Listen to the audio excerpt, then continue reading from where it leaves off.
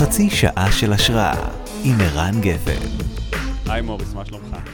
שלומי טוב, היום ועוף מיוחד. באמת? איזה כיף. איזה כיף לתפוס אותך ביום טוב. בוא נראה מה אני אצליח להוציא ממך ביום טוב.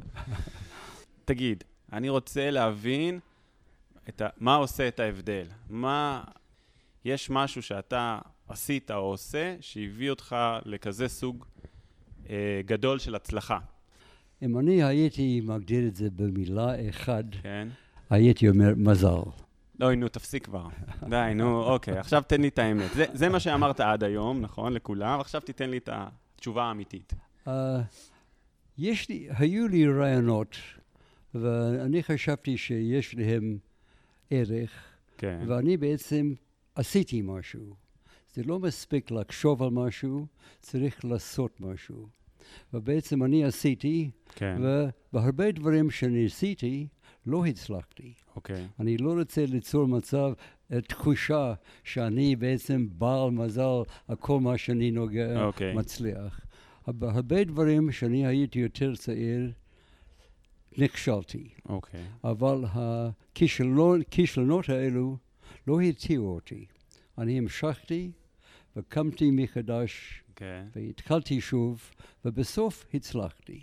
אבל זה גם היה עניין של מזל, עיתוי, ואני המשכתי, אני לא הרמתי ידיים. אסור להרים ידיים. תגיד. זה קל להגיד, קשה לעשות. עדיין, אתה יודע, יש הרבה אנשים שחושבים על רעיונות, יש הרבה אנשים שמנסים, יש הרבה אנשים גם שלא מתייאשים, אבל כנראה בהרבה מאוד צמתים, ש90% היו פונים ימינה, אתה פנית שמאלה, שזה כנראה עשה את ההבדל בכל מיני נקודות. אתה יכול היום בדיעבד להבין במה עשית קצת אחרת? בואו נתחיל בדבר הראשון שאני התחלתי בארץ, שממש הצליח. כן. זה היה המצפה התתמי. באמת? באילת. כן. חשבתי שתגיד דפי זהב, תסביר. כן. לא, דפי זהב, אני התחלתי בדפי זהב כעובד. אני הייתי סתם המנהל של דפי זהב. אוקיי. אני לא הייתי בעל של דפי זהב. אוקיי. ובזמן שניהלתי את דפי זהב, כן. הקמתי המצפה התתמי. אוקיי. תוך כדי?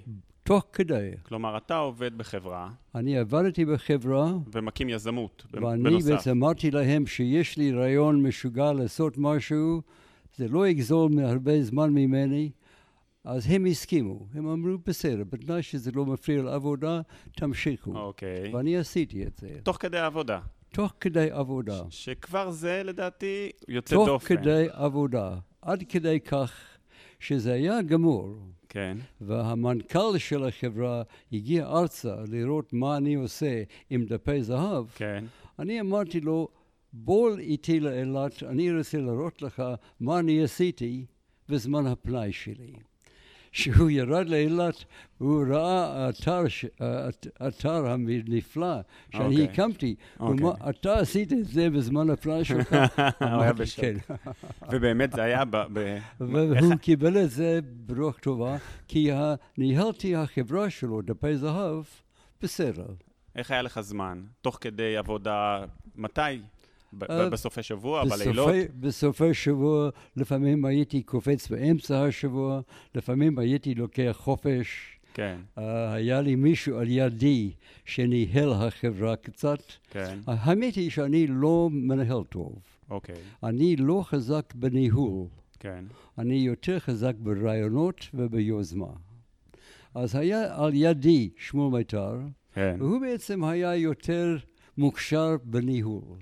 וזה בעצם היה אחד מהמזלים שלנו, המזל שלנו, שהיה לי על ידי מישהו השלים החסרונות שלי.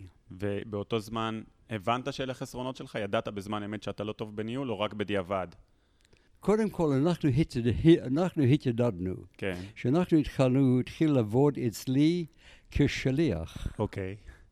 ובסוף הוא נהפך למנהל ייצור. ואחר כך למנהל שיווק. כן. אבל האמת היא, הוא האיש שבעצם היה לו, הוא ידע איך לשלוט על עובדים. כן. איך להוציא עבודה מאנשים. ואני לא כל כך. אוקיי. אז בעצם השילוב של שנינו, זה היה פנטסטי. הנה כבר משהו שלא דומה להרבה אנשים אחרים. הרבה אנשים אחרים עובדים איפשהו, ויש להם חלומות, אבל הם לא עושים אותם בנוסף. הם אומרים, טוב, אני עובד, אני לא יכול, לא ירשו לי, זה תהיה בעיה, נכון? וכבר בנקודה הזו, אנחנו מתחילים לראות ש90% יפנו ימינה, ואתה פנית שמאלה, אמרת, נכון שיש לי עבודה, אבל גם יש לי יוזמות.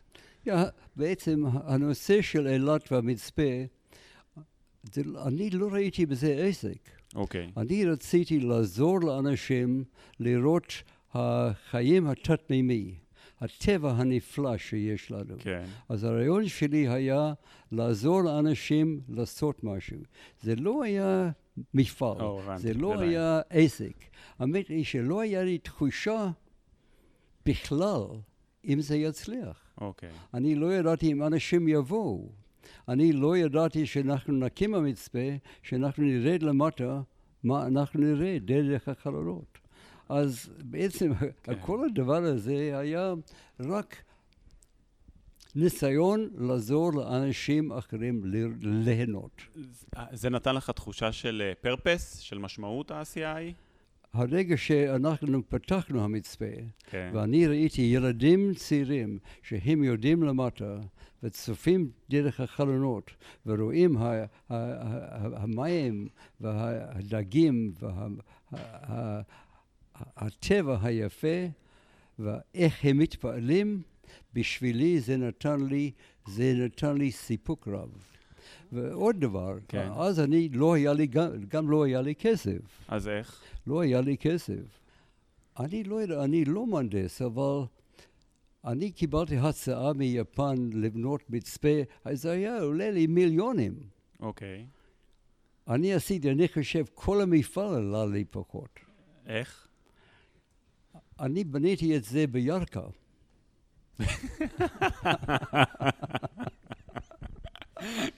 גאוני. בניתי המצפה בירכא בחלקים. כן. הבאתי החלקים לאילת. הרכבתי אותם, עשיתי הרכבה על החוף. כן. דחפתי המצפה לתוך המים. כן. גררתי אותה למקום איפה שאני רציתי למקם אותה, כן. וככה עשיתי. אז ועשיתי את זה ממש בפרוטות. יפה שזה מחזיק. והאמת היא שאני חושב שקיבלתי ההשקעה בחזרה תוך 1.5 שנה, כל ההשקעה. מדהים, מדהים. ואני חושב שעד היום היו לנו בערך 12 או 13 מיליון אנשים שכבר עברו אצלנו. מדהים. ואנחנו בנינו עוד מצפים במקומות אחר בעולם. ואז זה נתן לך תחושה של יכולת, sense of ability, זה נתן נכון? לי יכולת, זה נתן לי... שאתה יכול. זה נתן לי ממד, כן.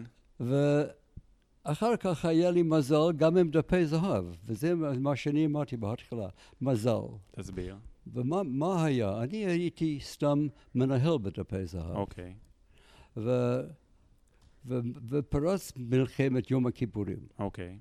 ועד אז הם ניהלו החברה על ידי קשר הדוק איתנו. כל שבוע, כל חודש החברה היה דיווח. הבינלאומית, ה-Yellow כן, Pages. כן, זה חברה בינלאומית. כן. ואני בעצם הייתי מדווח, והם היו באים, ואנחנו בעצם היינו שם. כן. פתאום, ביום הכיפור, הטלק שלנו היה מת. אוקיי. אין קשר, לא מילה, לא חצי מילה. אוקיי. הם לא בדקו, אנחנו בסדר, אנחנו זקוקים לעזרה, פשוט ניתוק. שום דבר. אז מזה הבנתי שהם לא אנשים ידידים שאני עובד איתם. אני סתם שכיר, אני כלי לעשות כסף בשבילם, שום דבר יותר. אוקיי. אז האמת היא, בזה הם איבדו האמון שלי. הבנתי. וזה דבר חשוב. הם איבדו האמון שלי. אוקיי, זה... ואז אולי יצאת... ואז... רגע, אולי יצאת אז ממה שנקרא תודעה של שכיר. יש הרבה אנשים שיש להם תודעה של שכירים. כן, אני סתם שכיר, ואנחנו בארץ סתם מקור של כסף ורווח. כן. ואני בעצם עד אז חשבתי שאנחנו נהיה במשפחה גדולה וכולנו ביחד. אוקיי. ואחר כך קרה להם בעיה, שהם רצו לעשות חוזה עם סעודי, עם הסעודים, כן. ועקב החרם הערבי, הם היו צריך לחתום שאין להם עסק בארץ. אוקיי. והם נאלצו למכור. ואם למכור על ידי לחץ של הערבים, זה היה יוצר להם בעיה בארצות הברית. אוקיי. אז אני אמרתי להם, אני אעזור להם. ואני מצאתי להם קונה. בשקט. והקונה היה אני. גדול. לא אמרתי להם שזה אני, כן. אבל זה מה שיצא. וככה אני בעצם רכשתי החברה. במחיר טוב.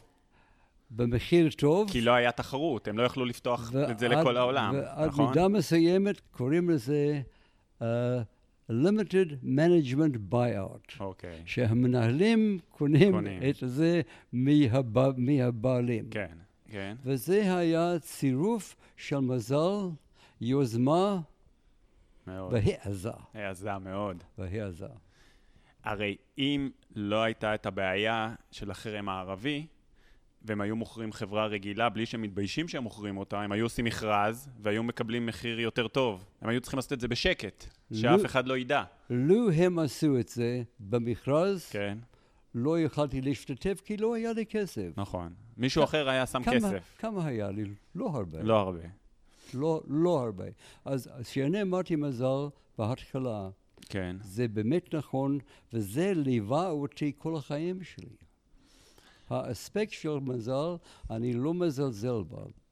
ואני חושב שמזל זה קורה להרבה אנשים, אבל הם לא מזהים את זה. אוקיי. צריך לזהות המזל, ההזדמנות, ולתפוס אותו. נכון. הקמת סטארט-אפ, כלומר, בעצם היכולת בעצם דפי זהב בעצם הייתה... מדפי זהב היה בעיה, שעל מנת לעשות דפי זהב, כן. צריך מדפיסים, typewriters. כן, מקלידנים כאלה. מקלידים. מקלידים מיוחדים. כן. והם יצאו מייצור. אוקיי. אז אנחנו נאלצנו למצוא פתרון. אז אנחנו הפכנו לשיטה ממוחשב. כן. והיה לי קשר עם מישהו בשם אישי לוי, ישועיהו לוי. הוא היה מנכ"ל משרד הביטחון. כן. הוא היה מפקד חיל הקשר. הוא היה מנכ"ל משרד התקשורת. הוא היה היושב ראש של האיגוד המהנדסים העולמיים.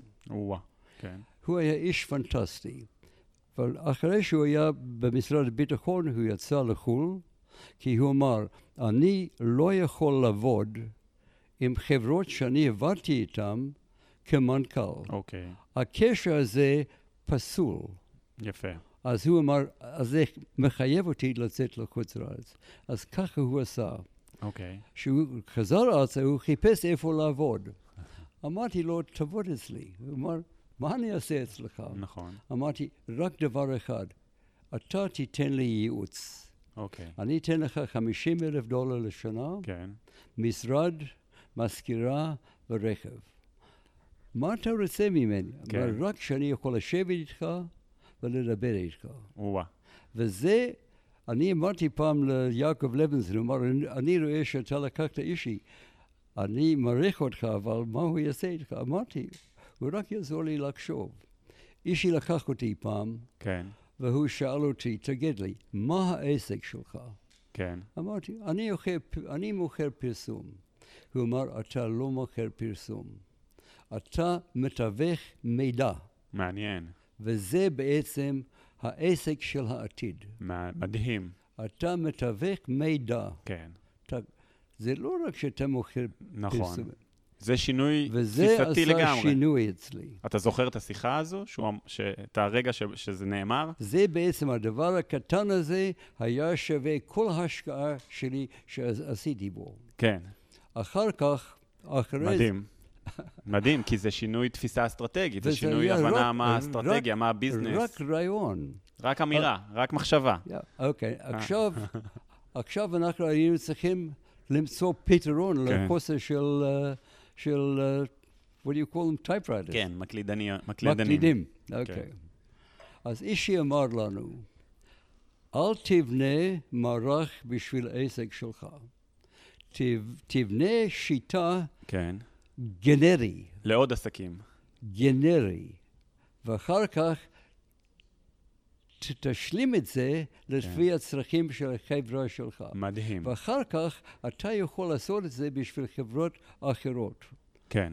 זה עצה שנייה. עצה מדהימה. מדהימה, והיו לנו ויכוחים בתוך החברה. לא עושים ככה. הוא עמד על זה, וככה אנחנו עשינו. כן. וזה בעצם אפשר לנו למכור המערך והשיטה שלנו לאחרים. בכל העולם. גם לחברה ITT, שהם היו פעם הבעלים שלי, כן. הם קנו ממני מידע ושיטה. ואחר כך, מזה, אנחנו גם כן עברנו למחשוב של נתונים של חברות טלפונים. כן. זה אמדוקס? קודם כל, לפני... אנחנו בחרנו השיטה הזאת כן. של דפי זהב כן. ל-Southwest Bell, אוקיי. שזה היה אחד מהחברות בל בארצות הברית, והם בעצם אימצו השיטה שלנו, והם בעצם גידלו עד שהם נהפכו אחר כך ל-AT&T, אוקיי. החברה הכי גדולה בענף הטלפון בעולם. וואו. השיטה זה גם הטכנולוגיה, נכון? לא רק השיטה. אז אני מכרתי להם השיטה. וגם גם המערכת, לא רק שיטה. Not only the method, מערכת. also לא, the אנחנו מכרנו להם המערכת. האנשים שלנו עבדו שם. ישבו שם. זה בעצם היה עסק גדול איתם. ועם ש-AT&T זה אפשר לנו להתפשט לכל החברות בארצות הברית. ואנחנו אחר כך התחיל הנושא של טלפונים ניידים. כן. ואחר כך טלוויזיה. ואנחנו היינו בכל שלב של התפתחות, אנחנו היינו שם. אז בעצם בנינו עסק ענק. מטורף. היו לנו 27,000 עובדים. וגם היום יש לנו כמעט 25,000 עובדים. זה היום אמדוקס, מה שנקרא? זה אמדוקס. זה אמדוקס. דפי זהב נהפך לאמדוקס. כן. אז תראה, אתה אמרת מזל. אבל זה היה מזל על כל אורך הדרך. אבל תראה כמה דברים זיהיתי חוץ ממזל.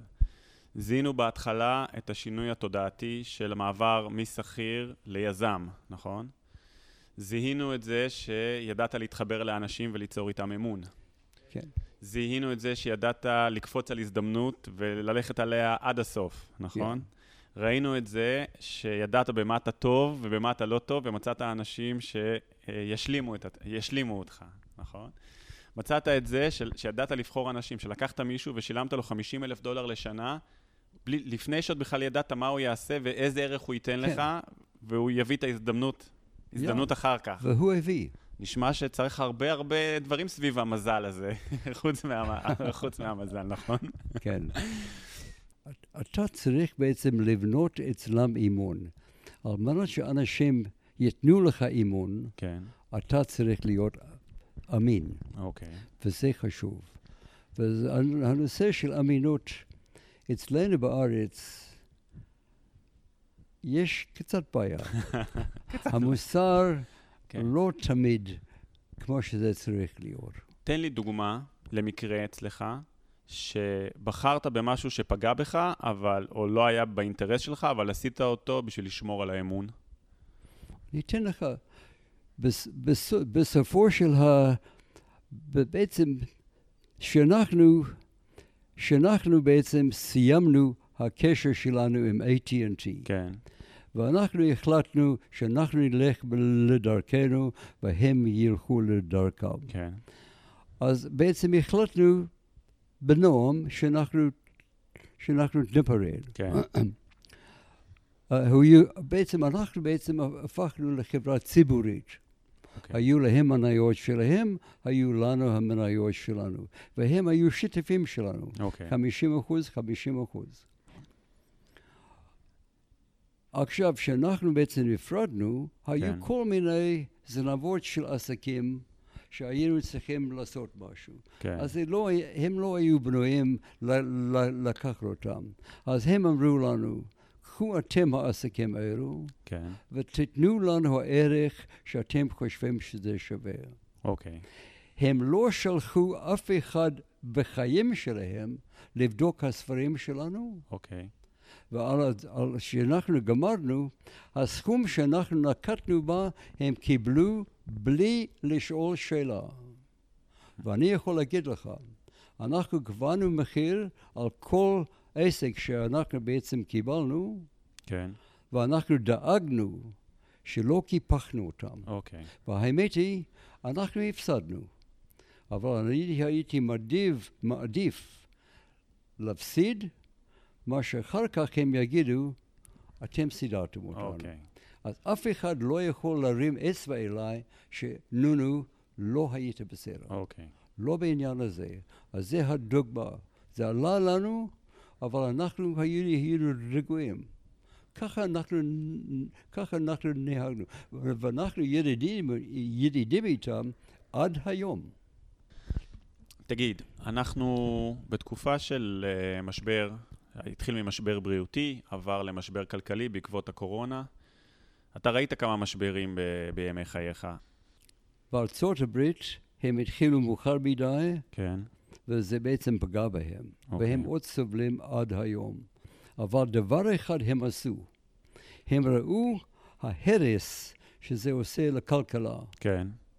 והם הזרימו כסף מיד לציבור, לחברות קטנות, לאנשים שהם ימשיכו להפעיל אנשים שהם ימשיכו לתת להם כסף. כן. עשו את זה מהר ועשו את זה בנדיבות. נכון. אצלנו אנחנו סתם אדישים. אנחנו לא זזים, אנחנו מדברים, אבל המפעלים הקטנים, היזמים שהם באמצע, הם ייפלו. ובעצם הם יסבלו. כן. היו צריכים לתרום כסף להם, היו צריכים לעזור להם. אנשים בלי עבודה, אנשים בלי כסף, בלי אוכל על השולחן, היו צריכים לעזור להם. אבל אני לא רואה העזרה הזאת. אוקיי. אני לא רואה שמשיתים העזרה הזאת, ואני חושב שאנחנו נשלם מחיר על זה, אנחנו נשלם מחיר על זה, וזה יהיה קשה להפעיל המפעלים שיפלו. כן. זה לא קל, וזה חבל, זה חוסר מחשבה. אולי היינו עסוקים מדי עם פוליטיקה. אולי. יש 30 מיליון מובטלים בארצות הברית, וה-S&P והנסדק בשיא. אתה יכול להסביר לי את זה? פשוט מאוד. מה? איך? ההזרמה של טריליארדים לשוק. אז זה יחזיק מעמד? הזרימו טריליארדים לשוק. אוקיי. זה בוודאי עשה את זה. אבל זה יחזיק לאורך זמן? אני לא יודע מה זה יעלה לכלכלה אחר כך. כן. כי הכסף לא בא מהשמיים. נכון. זה כסף שהם הדפיסו וחילקו. אוקיי. ולזה תהיה השפעה אחר כך. אבל בינתיים הם מחזיקים הכלכלה. כן. הנושא של תשובה. כן. שהיום, אני חושב שהיום זה בא להכרעה. נכון. מה קורה? שיזם מהמר. כן. אם הוא מצליח, הוא מתעשר. אם הוא מפסיד, אלו שנתנו לו הכסף מפסידים. והכסף שהחברות פיתוח נתנו לו, זה כסף של כולנו. זה כסף שלנו. נכון. אז מה קורה? אז הוא עושה הימור על הפנסיה שלנו. הפנסיה של הציבור. אז... ואם הוא יצליח, זה שלו. נכון. עכשיו, ואחר כך הוא עושה תספורת. כן. אוקיי, הוא עשה תספורת פעם. איך זה שהוא עושה את זה פעם שני? נכון. ועכשיו, איך זה הוא עושה את זה פעם שלישי? אז אני שואל את עצמי, האנשים האלו לא יודעים מה הם עושים? מה בעצם קורה שהם ממשיכים לתת לטייקונים כסף, והטייקונים שיש להם מבנה של פירמידה, כן. והם רואים שזה לא עובד. זה לא עובד מאף אחד מאלו שקדמו לו. נכון, אז למה הם נותנים יותר? נכון. אז אני שואל את עצמי, למה? למה? אז הסיבה היא פשוטה, אני חושב. אוקיי. המנהלים מקבלים בונוסים כן. לפי הנפח ומה שהם עושים. כן. אז המנהלים האלו, הם גם כן עושים הימור, כן. והם מקבלים בונוסים, אבל אם מפסידים, החברה מפסידה, לא הם. בעצם אלה ששומרים על הכסף שלנו ומנהלים לנו את הכסף לציבור הרחב, האינטרס שלהם לא aligned, הוא לא יחד עם האינטרס שלנו. לא aligned, ועכשיו, ואני לא מאשים תשובה. כן, אם הוא יכול לסבן אותם ככה, כן. זה מזלו. הם אחראים. אבל הם נותנים כסף בלי ביטחונות. איך זה? ומה קרה? ולמה הם נותנים עכשיו? הם עכשיו, אני חושב, במלכודת. כן. המלכודת שהם עכשיו, תשובה יש לו גם כסף מהקרנות בארץ, כן. ויש לו גם מהבנקים מחוץ לארץ. הבנקים, יש להם ביטחונות. נכון. לחברות פה אין להם ביטחונות, הם סתם נתנו לתשובה, על הרסי. כן. עכשיו, אם הם עושים משהו, הם יגרמו לכך שהבנקים בחוץ לארץ ישימו כסף על הנכסים והכל יתמוטט והם יפסידו כסף. אז הם במלכודת. הם חייבים שוב פעם לתת עוד. להיכנע להיכנע לתשובה. אני לא כלכלן, כן. אבל אני חושב שככה זה, וזה מוזר. מאוד מוזר. זה מוזר, וזה גם, יש איזה חוסר צדק חברתי. זה הכסף של העם. נכון. זה הפנסיה שלנו. נכון. זה אוכל על השולחן של עניים. ומה הם יודעים מה הם עושים? ומה הדבר השני? אמרת שני דברים. הדבר השני זה דבר טוב. כן. אני עושה משהו חדש. יש חברה שאני רוצה עכשיו לתמוך בה. כן. וזה התחיל קודם כל בליד. כן. ליד זה קבוצה, חברה, לפתח מנהיגות. כן. עמותה. עמותה, נכון. כן, כן. ואנחנו עובדים, אני חושב, 17-18 שנה, כן. ואנחנו פיתחנו אנשים נהדרים. כן. הם עושים דברים נפלאים, הם עוזרים לציבור, כן. ואנחנו בעצם פיתחנו קומץ של אנשים שיש להם ערכים כמו שצריך להיות. ובתוך אלו היה אחד, היא הייתה בחורה בגיל 16, כן. והיא הקימה יחידה לעזור אנשים שיש להם ילדים כן. עם צרכים מיוחדים. כן. שמו עדי אלטשולר. אלטשולר. נכון. כנפיים של קרמבו. כנפיים של קרמבו. נכון.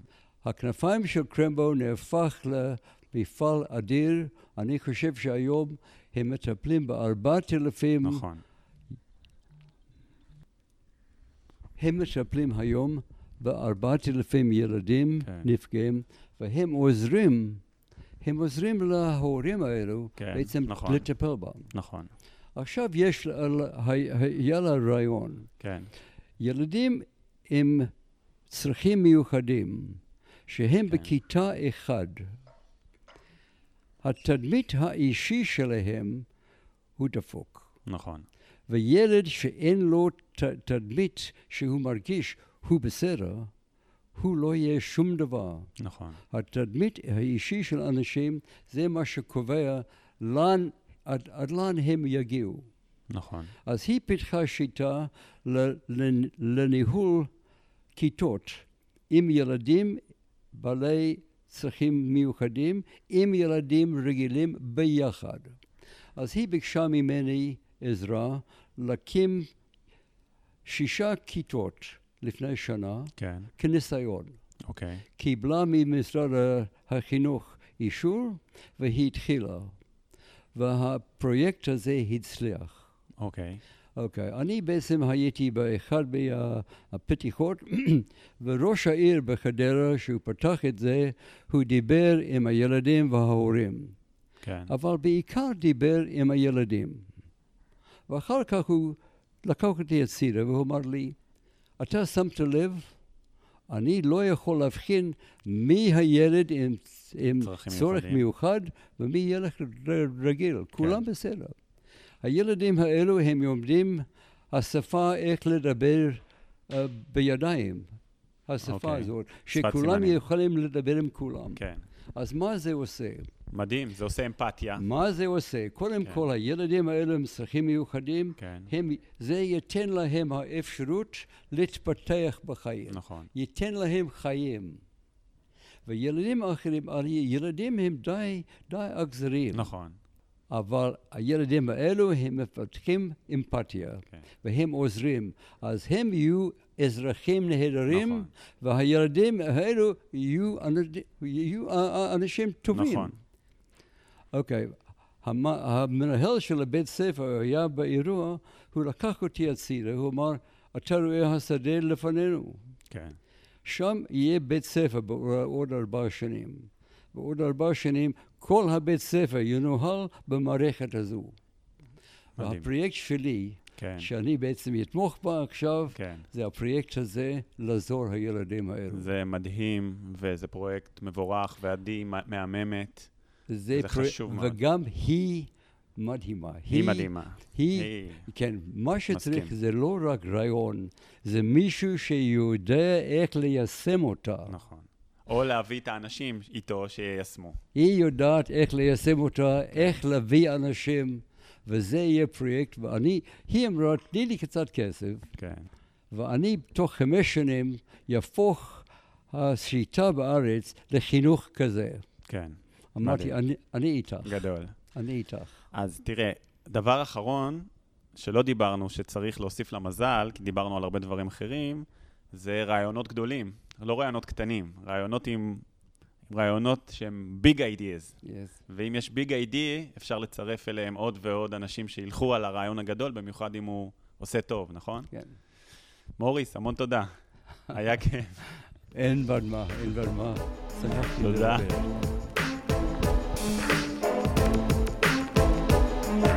חצי שעה של השראה עם ערן גפן.